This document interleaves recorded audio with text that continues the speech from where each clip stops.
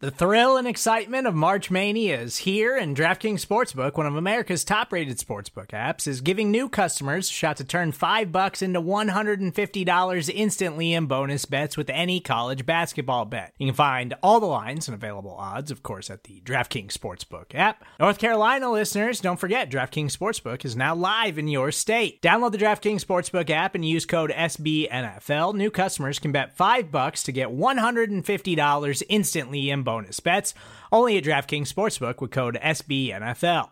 The crown is yours. Gambling problem? Call 1-800-GAMBLER, or in West Virginia, visit www.1800gambler.net. In New York, call 877-8-HOPE-NY or text HOPE-NY. In Connecticut, help is available for problem gambling. Call 888-789-7777 or visit ccpg.org. Please play responsibly on behalf of Boot Hill Casino and Resort. 21 plus, age varies by jurisdiction. Void in Ontario. Bonus bets expire 168 hours after issuance. See dkng.com/bball for eligibility, deposit restrictions, terms, and responsible gaming resources. Hi, this is Jim. And this is Max. Check out our podcast, The Step Over, the Liberty Ballers Podcast Network, for all of your Sixers needs. Player analysis, game breakdowns, who would look coolest in a headband, and more. Subscribe to Liberty Ballers podcast feed on iTunes, Stitcher, Spotify, or wherever you get your favorite podcasts, and check out The Step Over, a podcast about Sixers basketball. Mostly. I think that's about it. It's almost like it could be its own episode, but of BGN Radio, but we'll just call it an off-topic Tuesday. I suppose the questions did not work out, with Twitter's notification system just dying upon me asking that. So that's really disappointing. Well, why not just look at all the responses in the tweets? You know what I mean? I can't. I tried doing that, and they're not showing up for me. Like, it just on both the Twitter client I use, Tweetbot, and then online too. But whatever. I have like 5 questions here, so we can get to those, and it doesn't have to be super long. So let me tell you how annoying I find it that you can just like on like the hour you're gonna do a mailbag episode, just be like, hey, send me some questions, and you just get them. Because like back in my day when we were clawing our way up in the podcast world, like like a day before we had to do a mailbag episode, we'd retweet it 8 different times. Please send like me 6 total questions. Exactly. And BLG's just like, look at my 70,000 followers. You ready to get started, bud? I was born ready. Let's hit it. You're listening to BGN Radio.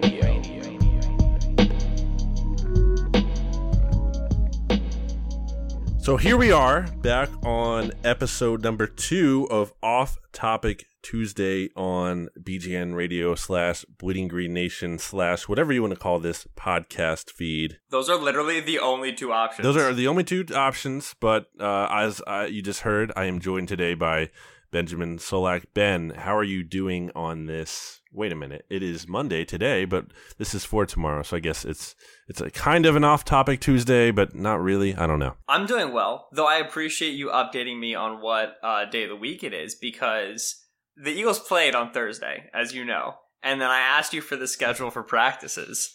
Oh, boy. And, okay, so they played Thursday, week 3. Week 2, they played Thursday, players day off on Friday, and then they practiced on Saturday. So I just assumed that would happen again. So you sent me the schedule. It was on like Thursday or Friday, you sent it to me. And the first day just started with an S. So I was like, that day must be Saturday. So I came rolling into the NovaCare complex this past Saturday at like 11:30, 12 o'clock is when the Doug presser was going to be. And I go into the media shack and it's completely dark. And I was like, oh no, I'm so embarrassed. I must be like late and the lights must be motion sensor lights and nobody must have brought their bags today, right? Like I immediately assume the problem is not me, it's somebody else. And then I looked at the schedule and I realized that, there was no practice that day. There was no presser, but I have like shaky Wi-Fi in my apartment.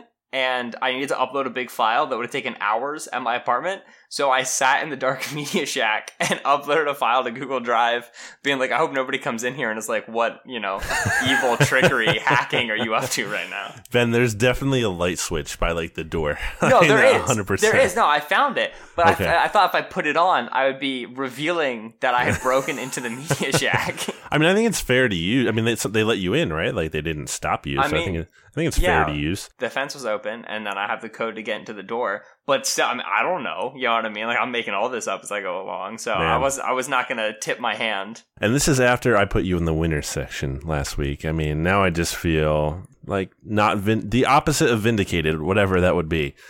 Disgraced. You know, maybe. my mother had a point against that, which was, how could I be in the winner section and then all of my guys be in the loser section?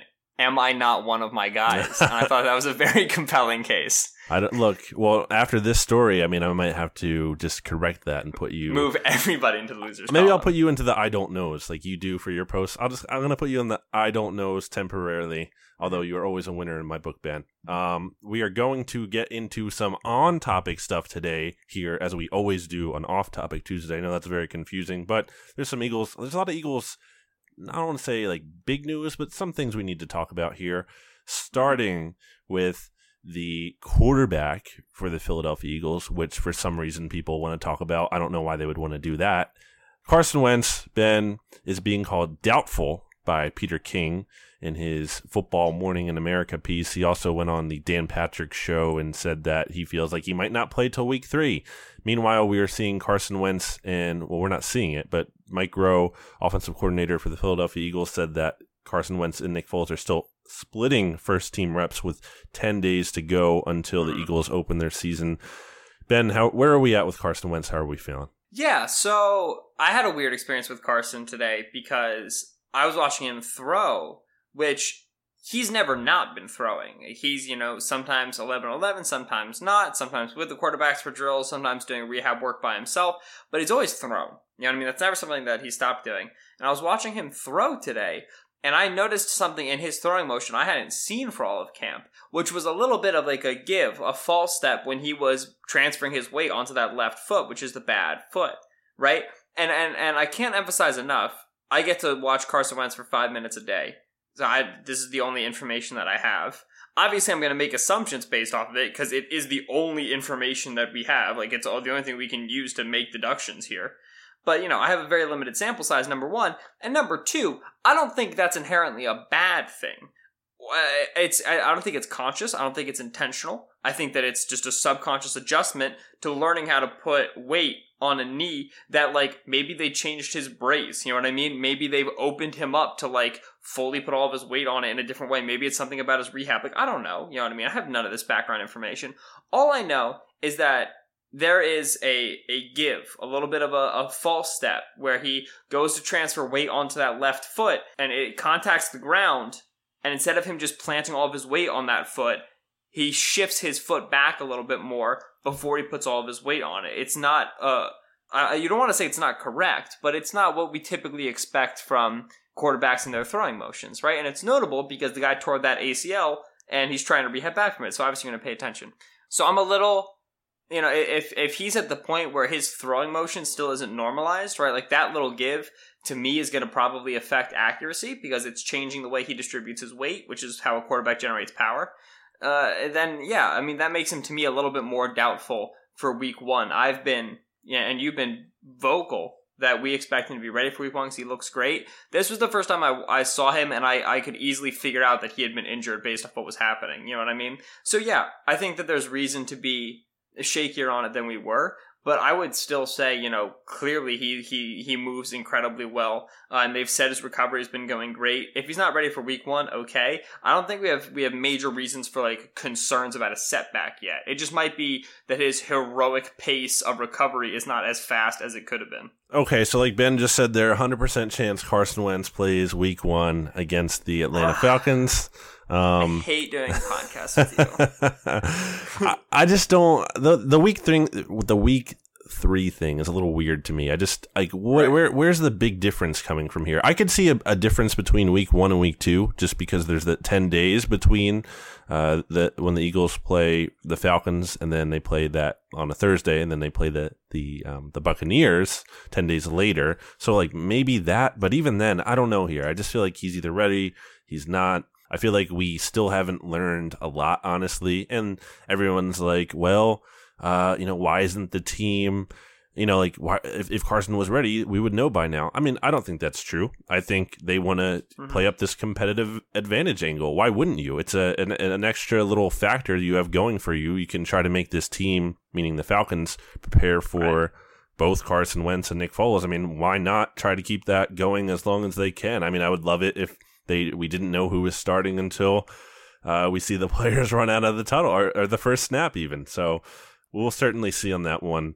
It's kind of just more wait and see. I don't really think we know too much right now. They're splitting reps, so they're really preparing both guys at this point, and we'll see how that goes. The other big news from this weekend, Ben, is that Corey Nelson, who was invisible for most of the summer until he was in your winner's post from week 2. Okay. That's so unnecessary.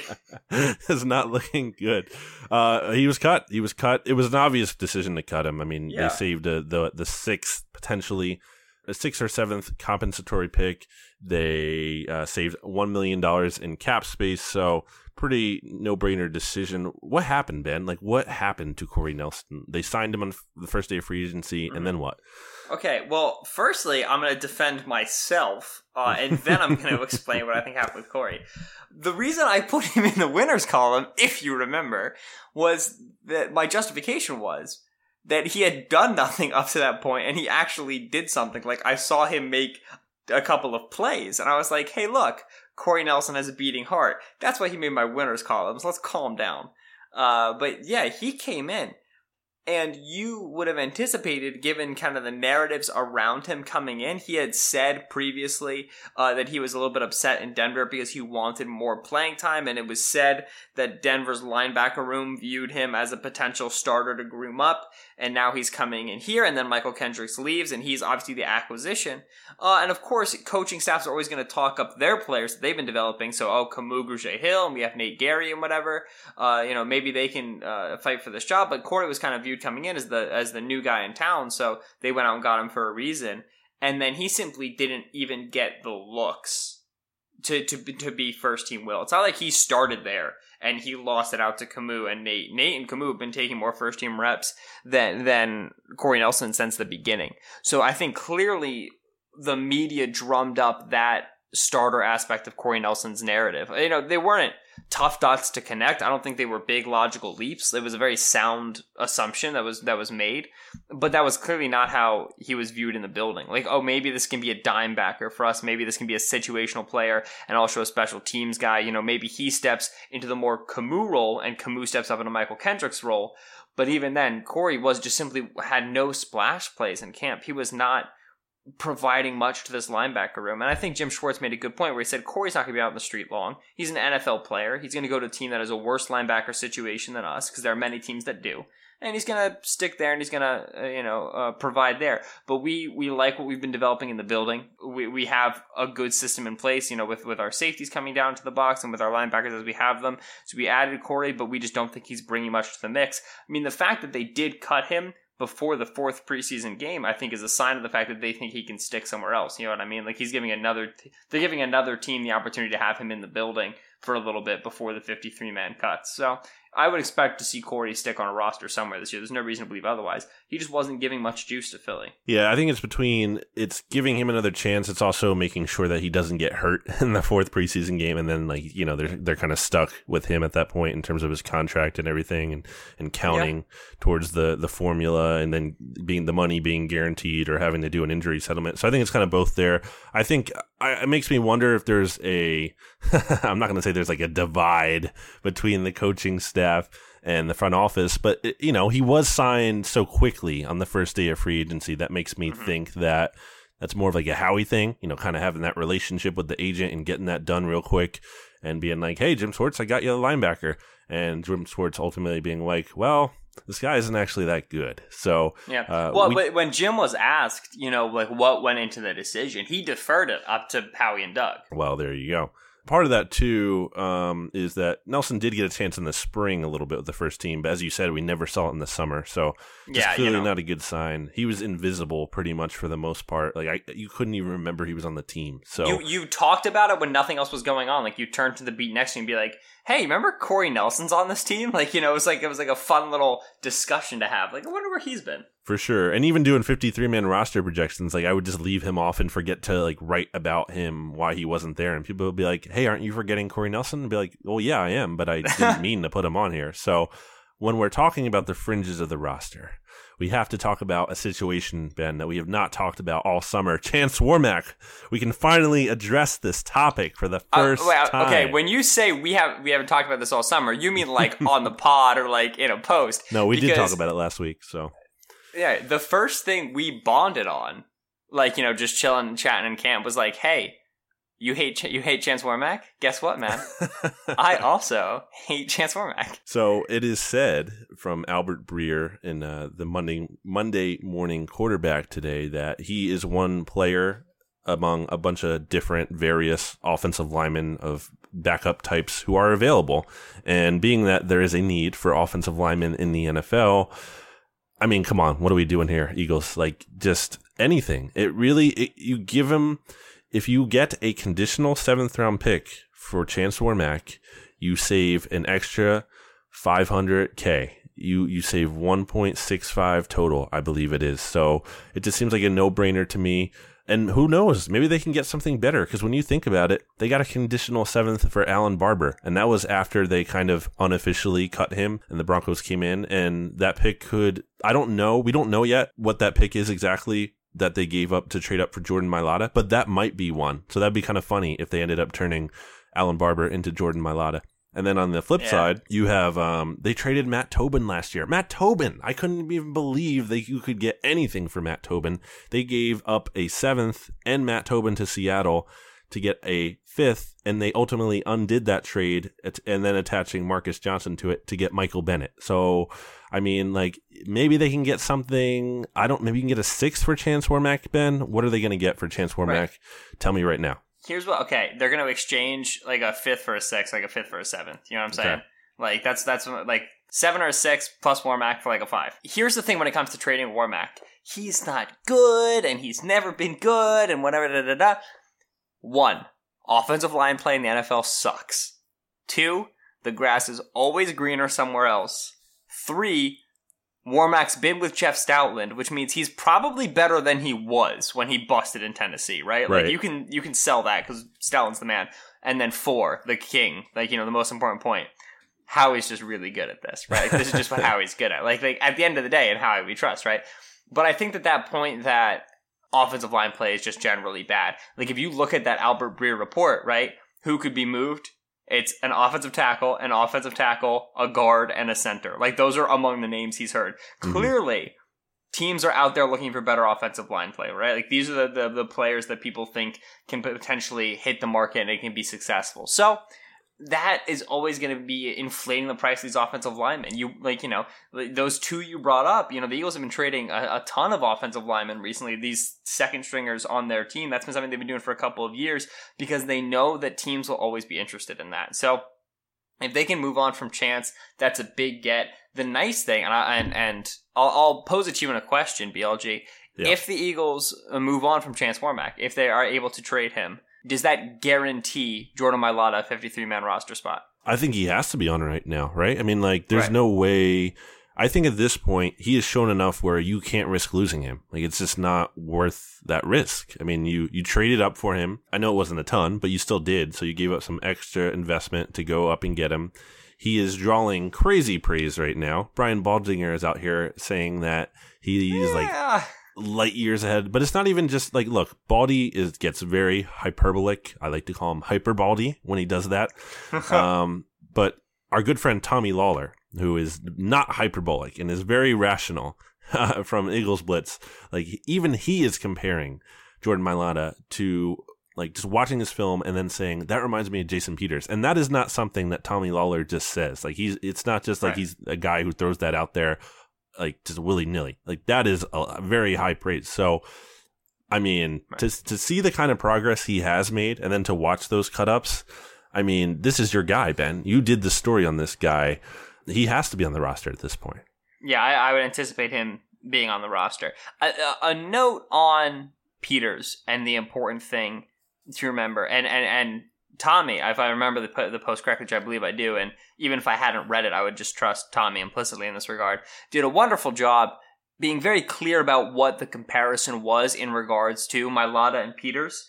But it's worth reiterating every time we bring it up, which is simply this. Jason Peters played at the University of Arkansas, was recruited as a defensive tackle, moved to tight end, jumped around, confusing, undrafted in 2004. Okay, now he's going to be an offensive lineman. Buffalo, he was on a practice squad his first year, right? The same way we kind of anticipated Mailata might be. So Peters, what kept him afloat for those early years was how unbelievably athletic he was for his size and how unbelievably he moved at his size. And then that's what, teams see the long-term projection there, what you could possibly do if you put it all together, because you already have such inherent, unteachable skill in that regard.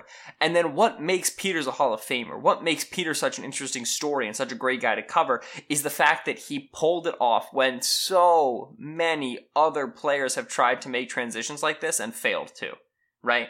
Like, let's not forget, we have a defensive tackle convert to offensive tackle on the roster. It's Taylor Hart, right? Taylor Hart's not that athlete. But then even on top of that, what Peters has done in regards to being able to work his technique and to learn the intimate parts of playing offensive tackle, I mean, that's highly, highly irregular. So when we say Mailata reminds us of Peters, which is not difficult to say, I was saying this during camp, Mailata looks like somebody took a tight end, took him into Photoshop, zoomed him to 150, and then put him back in the real world. Like, he's 340 or something, and he's stacked. You can see his muscles. That's so that's not human. That's alien. That's Predator. That's nonsense.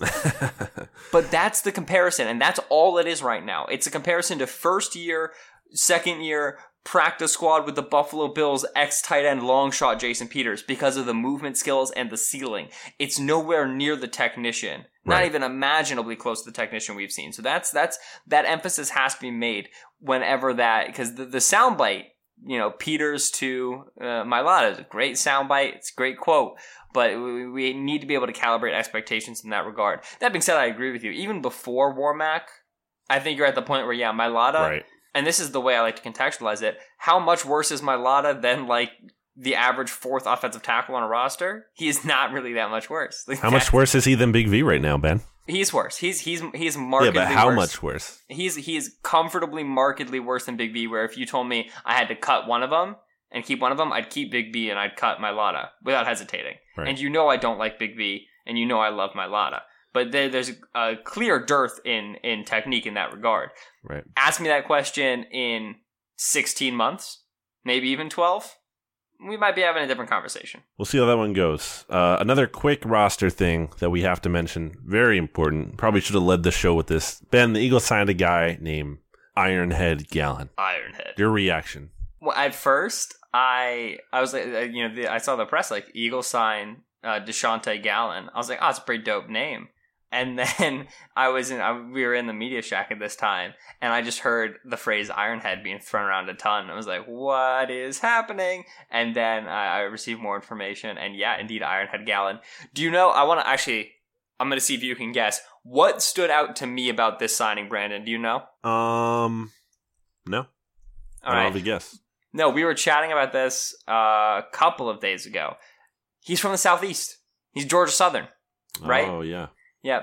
The Eagles, from what I've been seeing, a lot of their late round guys and a lot of their undrafted free agents. Bruce Hector is a guy who's been pulled off, Chandon Sullivan, so on and so forth.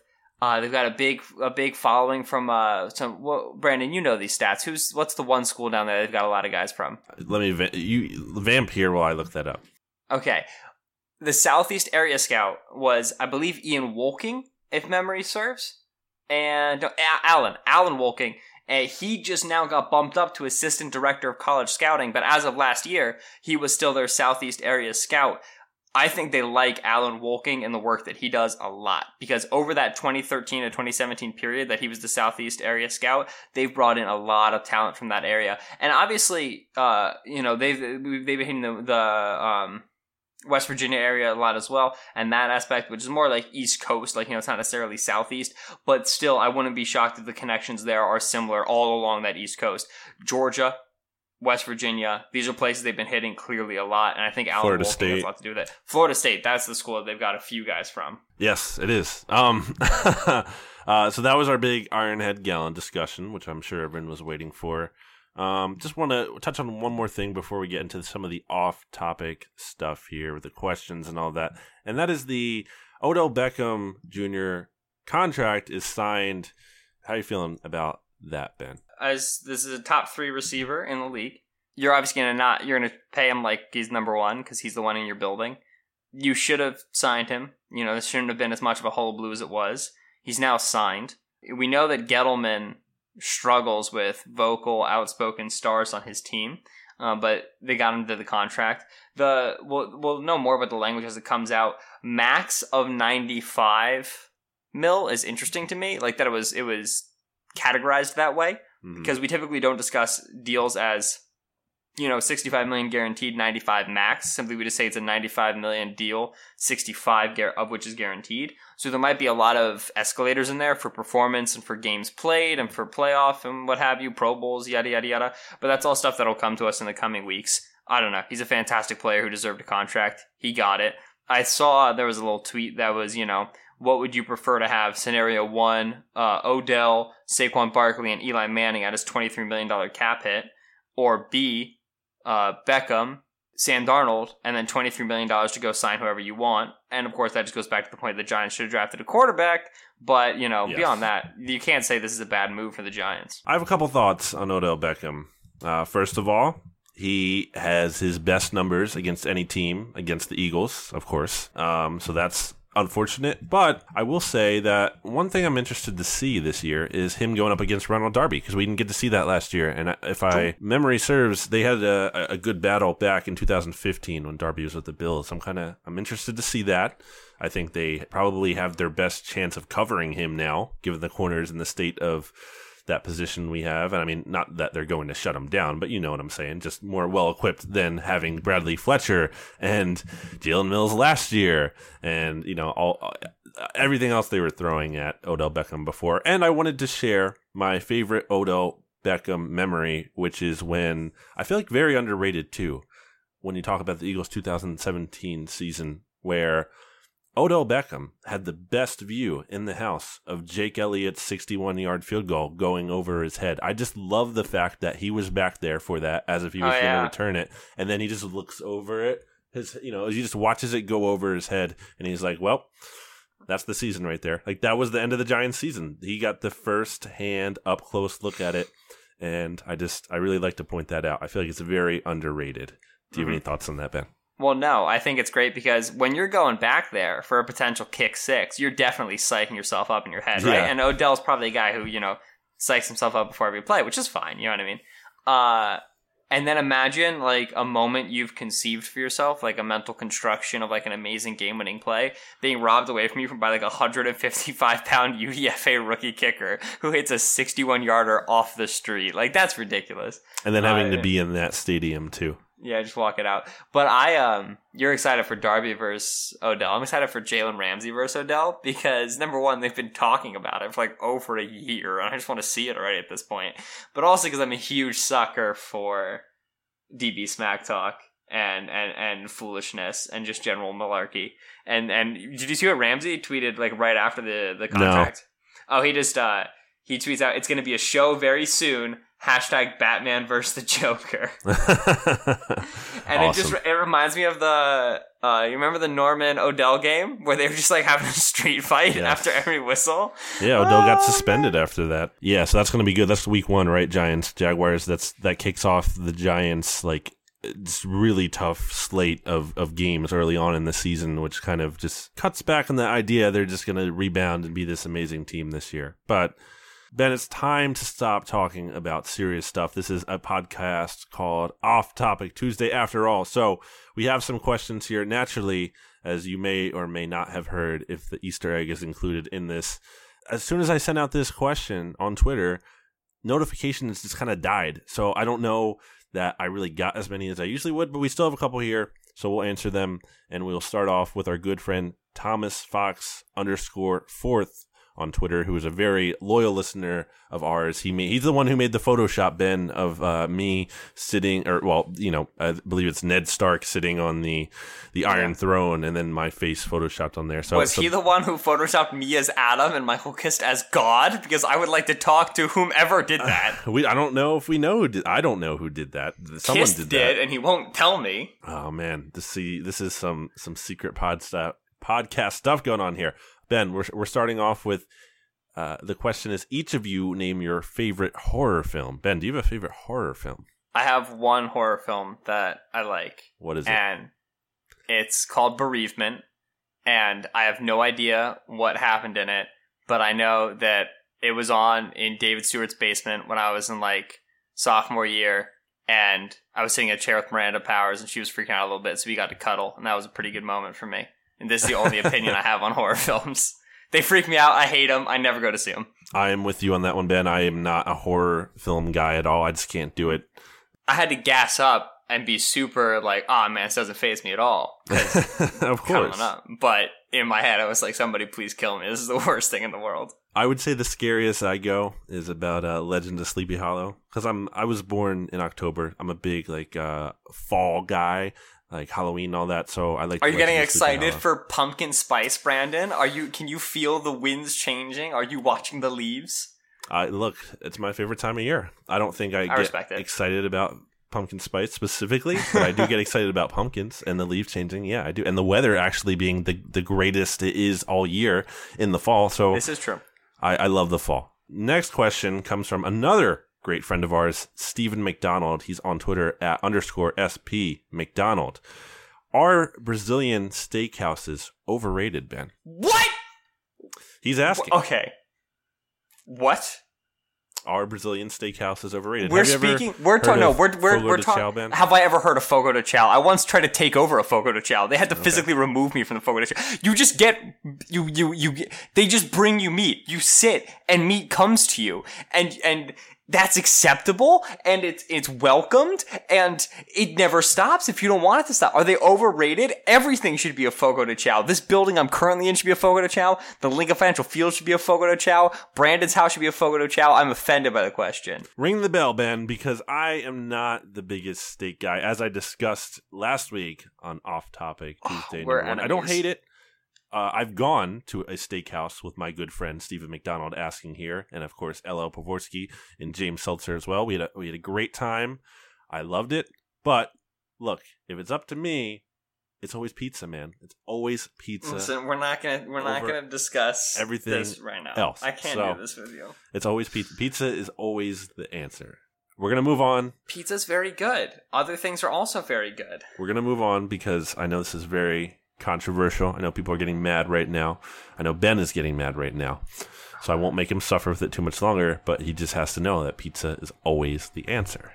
I can't believe somebody asked if Brazilian steakhouses are overrated. Steven's a great guy. Don't mess with Steven. Is he like a regular sized human? Is he a big dude? He's bigger than you, Ben, which is not saying much. I was gonna tell Steven you don't want to fight him, but yeah, we're not gonna fight. Never mind. Jeff Risden, a mutual friend here. What Eagles player is most likely to show up at a Between the Buried and Me concert? Ben, do you know what this question is even asking? Between the Buried and Me is an American progressive metal band from Raleigh, North Carolina, formed in 2000. My answer is Lane Johnson, because Lane was a gravedigger in high school. Oh my gosh, and so he's familiar with the buried, and I'm assuming he's familiar with himself. I don't know if he's a metal guy, though. I feel like he's more of a country guy. Okay, but can you identify a metal guy in the Eagles locker room for me? I was trying to think Joe Walker because of the hair, but I don't know if that's accurate. There has to be at least one. You know what's really weird? And this is a favorite fun fact on BGN Radio episodes of Lore, was that Kenyon Barner was a big Nickelback fan. So sometimes you just don't know. You get a surprise answer. Who knows? Maybe DeAndre Carter really loves them. I don't know. I don't think so. Maybe Joe Callahan. I could see Joe Callahan going to that kind of concert. I could see Cameron Johnston being a low-key metal fan. I could see that too. Did you see Cameron Johnston get flamed by his wife yesterday? I did. That was killing me.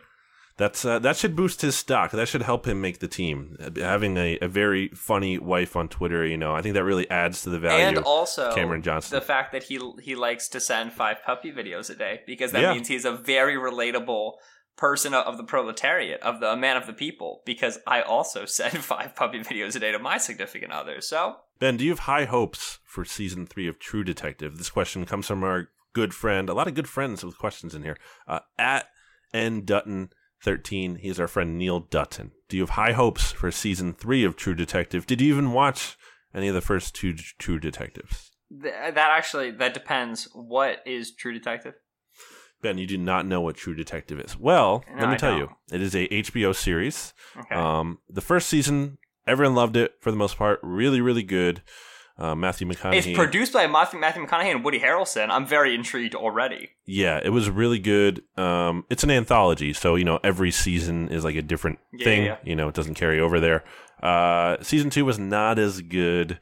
I still watched it, and I didn't hate it. I liked it enough to still watch it. But season 3, it looks like it could be a good one. Yeah. So I personally, they got Mahershala Ali. Yeah. Yes, exactly. Okay. Well, I think going from Colin Farrell and Vince Vaughn to Mahershala Ali is a step in the correct direction. So my hopes are higher for season 3 than they were for season 2, based solely on this proprietary information. You should go back and watch season 1 and then see, and then maybe just skip right to season 3, because I think this one's going to be good. I think they heard all the criticism over season 2 and are like, all right, we have to get this one right. So I think they're going to get this one right, hopefully. So I do have high hopes for this season because I like True Detective. This one comes from our friend at SXRIC, which I believe it's Lonas, right? Am I making that up here? Anyway, it is, if you had to eat the food from one animal for the rest of your life, what animal would you choose? And yes, this is Lonas. Oh, I think that's a very smart question. I like that. Right, so instinctively I would say a cow, because then I get milk, right? And that's a 2-for-1. That's drinking food, though, right? And then this specifically says eating food. Here's my question: what supplies more than one food per animal? You know what I mean? Yeah, it's a really good question here. Man, I think pig comes to mind though for me first thing. I know the milk thing is you don't like steak because you're broken inside. Exactly. Well, I mean, I don't agree with that part, but the first thing, yes, I think. But just like bacon and carnitas. That's true. And just all the other, pork roll, all the other, there's so many things you can do that are good. Oh, I mean, I got to go pork. So I'm going with pig, you're going with cow. I think those are pretty much the main answers you would get. I mean, who else is? Goat. Yeah, no. No, not an acceptable answer to me. Our good friend, another good friend at Niels Rosenquist, who contributed a great piece to Bleeding Green Nation leading up to the Super Bowl, him being in Boston territory about Patriots fans. Niels asked, what were your best and worst memories of playing organized sports? I imagine there are some good BLG hoop stories at a minimum. Ben, do you have any sports stories? No, wait, you were referenced, man. You got to take it away. You go first. Oh man, you had to make me do it. Well, yeah. I feel like I don't have a lot of great stories on the top of my head. I'd really have to rack my brain more for this one, and maybe that's something I'll do. Niels, I'll come back to you on a future episode when anyone, and probably yourself, won't even care about the question anymore. But I think I'll have a good answer for you later. I know that's not going to do right now, but I can't think of anything that was super great. Yeah, I can give you time. I don't have time, Ben. I can't. You just don't have any good ones. Legitimately, Okay. My head is blanking on this. I know, it feels like it's forever ago now. I was really tall. I mean, that was something obviously that was happening. That's it. No, I can't. It feels like it's just been so long ago, and I haven't thought about it in so long. I got to give this one more thought to give it a real good answer. All right. I'll start with my good one. Actually, I'll start with my bad one, and I'll go with my good one. If my bad one actually counts, my good one isn't really. So my bad one is I was a cross-country runner in high school, and I was a pretty good runner, and I could have made states. I had the times in the state that I should have qualified, but I'm not a clutch person. I'm fine working under a deadline or whatever, but when it's just it's the big moment, I freak out a lot, and I'm not good in those situations. And so I lined up for that district meet. I was favored to take first in the district, with times over the season. And I just remember standing at that line and just like my stomach was turning and I was sweating like colds, like, shaking, like wasn't feeling good. I came out of that line and within like 100 meters, I was like, I'm not going to do well in this race. And I probably still could have done fine. But once that creeped into my head, you're already done just mentally. So I took 9th and 8 went to states. And I think, honestly, I probably even could have taken 8th at the end, but I already had beaten myself up mentally so much that I was just like, I didn't even want to, you know what I mean? So that was a rough race. And then I ended up getting injured before my senior year and I could never make it back. And that was frustrating, so I always wanted to go to states. That's my bad one. My good one is when I was in 6th grade, Brandon, and I was playing Little League. And I sucked at baseball. It was so bad. I couldn't hit worth a lick. I was tiny. I played second base. I was like a decent fielder, but I didn't have the arm to play anywhere else, so second base it was. We were playing YMI. I was on Michael Baxter, and it was the bottom of the 6th, and we were down by 1, and there was a runner on second. And TJ Backer was pitching, and TJ Backer is now a walk-on at Temple, I think, for football. But anyway, and he was a really good pitcher in like 6th grade. And everybody knew that I was up, and they knew that I was going to get out, and the entire team was like, oh, this sucks, this is the worst. Ben's going to get out, we're going to lose. And I hit the longest base hit of my entire life, which was a single, right over the second base bag. And I couldn't believe it. Like, it popped right over TJ. I don't even, like, remember the hit. Like, I closed my eyes probably. And it popped right over the second base bag. Our guy on second got home. I got to first. And then on the subsequent 3 pitches, I did the one thing I did well in baseball. I stole bases. So I stole second, I stole third, and then the next pitch went haywire, and I stole home, and we won. Damn. And it was the greatest sports moment of my life, and everything in sports was downhill for me from there, 6th grade. That's the story. That's a great story, Ben. I thought of a couple. Very briefly, the worst one, easily, was when I tore my ligament playing flag football. I mean, like, how do you even do that? I mean, like, real players are playing football, and they're not doing that, and I did it playing flag football, so that is terrible. And it sucked. It was a pretty long recovery there, like a good, 6-7 months. So did that in freshman year of high school. That wasn't fun.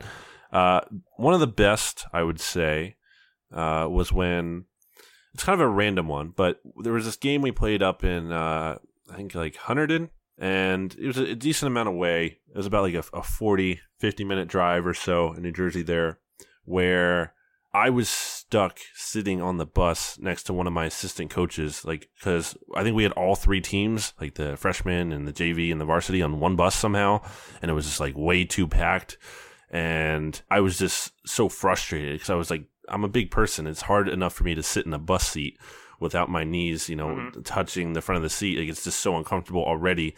And then I had to be smushed in there. And I think I was just so frustrated by game time. And this was like a scrimmage too. It wasn't even a real game. It was a scrimmage. And I think I was more intense possibly for this game than any other game of my high school career. Cause I was just so pissed off about the seating situation. I wasn't mad at my coach. I was just pissed off about the situation. And I remember specifically going out to block this kid who we all thought looked like Wolverine at right before halftime, and I blocked him and I just stared him down for like a good 10 seconds after it, and as the half expired, and my whole team was like, dude, what got into Brandon? Because it was just like way too intense. So I can envision a good BLG stare down, like that leer down from up there, like that makes me quiver in my boots. But it wasn't like it was a serious stare down. It wasn't like me being just being funny or something. It was really serious. So that's one of the good ones. Did you flex the shoulders a little bit? Did you roll the shoulders? What you gotta do, man? I think I kind of just like, I don't think so. I just held my pose and I stared at him, but I kind of had like my head tilted up a little bit, like as to challenge him to be like, who do you think you are trying to shoot on me? So yeah, let's go BLG. What's up? Yeah, that was a good moment. We'll wrap up with these final 2 here because we're going long. At James Wells _91 asks, pancakes versus waffles versus French toast, who wins? I mean, like all 3. You know what I mean? Like, I'm not going to say no to anything. You have to pick one. Let's say you had to pick one. Right, like, you're going out to order something. What do you pick? Probably waffles, but not because I have to like pick out like when I go to order, but rather because I have a Captain America waffle iron. So it makes the waffle with like the star and the shield. I love Captain America. That's pretty awesome. And then I put strawberries and blueberries for the colors, and I put whipped cream. And there's a great waffle eating experience. I love a good pancake with, you get these at the Shady Maple Smorgasbord out in Lancaster. Pancake with chocolate chips and peanut butter chips, man, so good. No, I mean like that. I'm never gonna say no to that. Not once. Yeah, I mean, I like all three of these things as you do, but I think, and if we're ranking them, I might have to go pancakes, French toast, waffles. 1, 2, 3. I respect it. All right, so our final question before we wrap up here is from @N_Ryan Humphreys, and he asks, what is your favorite non-traditional ice cream flavor? So we'll start with that one. It's a 2-part question. Ben, what is your favorite non-traditional ice cream flavor? I mean, it's difficult to hash out what traditional is, I suppose. I used to work in an ice cream hole, in high school or whatever. So I'm a big rainbow sherbet guy. Love sherbet. I think it's delicious. But like traditional ice cream, I'm a black raspberry flavors with the chocolate chunks inside of them, I think are also very delicious. So I would say those two are like, I don't know if sherbet is untraditional, if that counts, but those would be my two. Yeah, is French vanilla a traditional flavor? I mean, how distinct is it from regular vanilla? Right. I just like chocolate peanut butter ice cream. Like, that's my favorite flavor. So I'm going to say that is that traditional? I don't know. But it is my favorite. I like a good pumpkin ice cream in the fall. Oh, yeah. No, pumpkin ice cream is delicious. So I guess that's non-traditional. I don't know. Too hard of a question, Ryan. But the second part is, does BGN Radio have an official dessert? I'm going to say we do. I'm going to declare cheesecake the official dessert. Wow, of BGN just unilateral Radio. Decision. Yeah, I mean, look, I'm pulling rank here, and I'm saying that's our official dessert. How do you feel about it, Ben? You're going to hear zero complaints from me. Cheesecake is delicious. When my father was a younger man, a more fit man, I would say, he used to bake cheesecakes all the time. Do you bake cheesecakes? I don't know. Prepare them, make them. We would have homemade ones all the time. Oh, you bake them. And then my father got older and less healthy and had to stop making cheesecakes. But breaking news: the Eagles waived Anthony Mahungu. Oh my gosh! Re-record the podcast. Put it back in the front. Very not surprising. He did not have a good summer. I remember one day specifically, he dropped 3 passes. Again, one of your favorite players from camp. So just not a very good summer for you. You know who moves nicely, and I'd love to see on the practice squad. Who's that? Is that Philadelphia Soul kid they brought in, the Tayshaun Darius Prince. Darius Prince. Yeah, he didn't play college football. Interesting. Yeah, that's one of the players I'm like legitimately most interested to see on Thursday night. Right. I mean, like, this thing is, like, I currently have zero information off of him except for like the 12 minutes cumulative of drills I've watched. But like, he's got a Mahungu-esque frame, but he's a markedly better mover. Right. Like, he's got much better body control, which is really nice to see. So yeah, that's how we bring Off Topic Tuesday back around to On Topic Tuesday to finish things off. All right, so that just about does it. It was a way longer episode than either of us expected, I'm sure, but it was good. It was fun. We will catch you later this week. We have a show. You and Mike are doing a show, right? Soon? Yeah. We're talking like, some sort of preseason nonsense. I think we're doing like some regular season predictions, that sort of stuff. Cool. So we'll have that, and then we'll have John Stolness and I will record the BGN Radio episode number, what's it, 3 now? 4? I can't even remember. 4 of the Eagles-Jets preview show. So we'll have that coming out later this week. Again, make sure you rate, review, subscribe. It really helps. It's a new feed. We had to start a new feed, so it really helps when you do that. I appreciate it. And I think that just about does it for this episode of Off Topic Tuesday number 2. We'll see you later this week.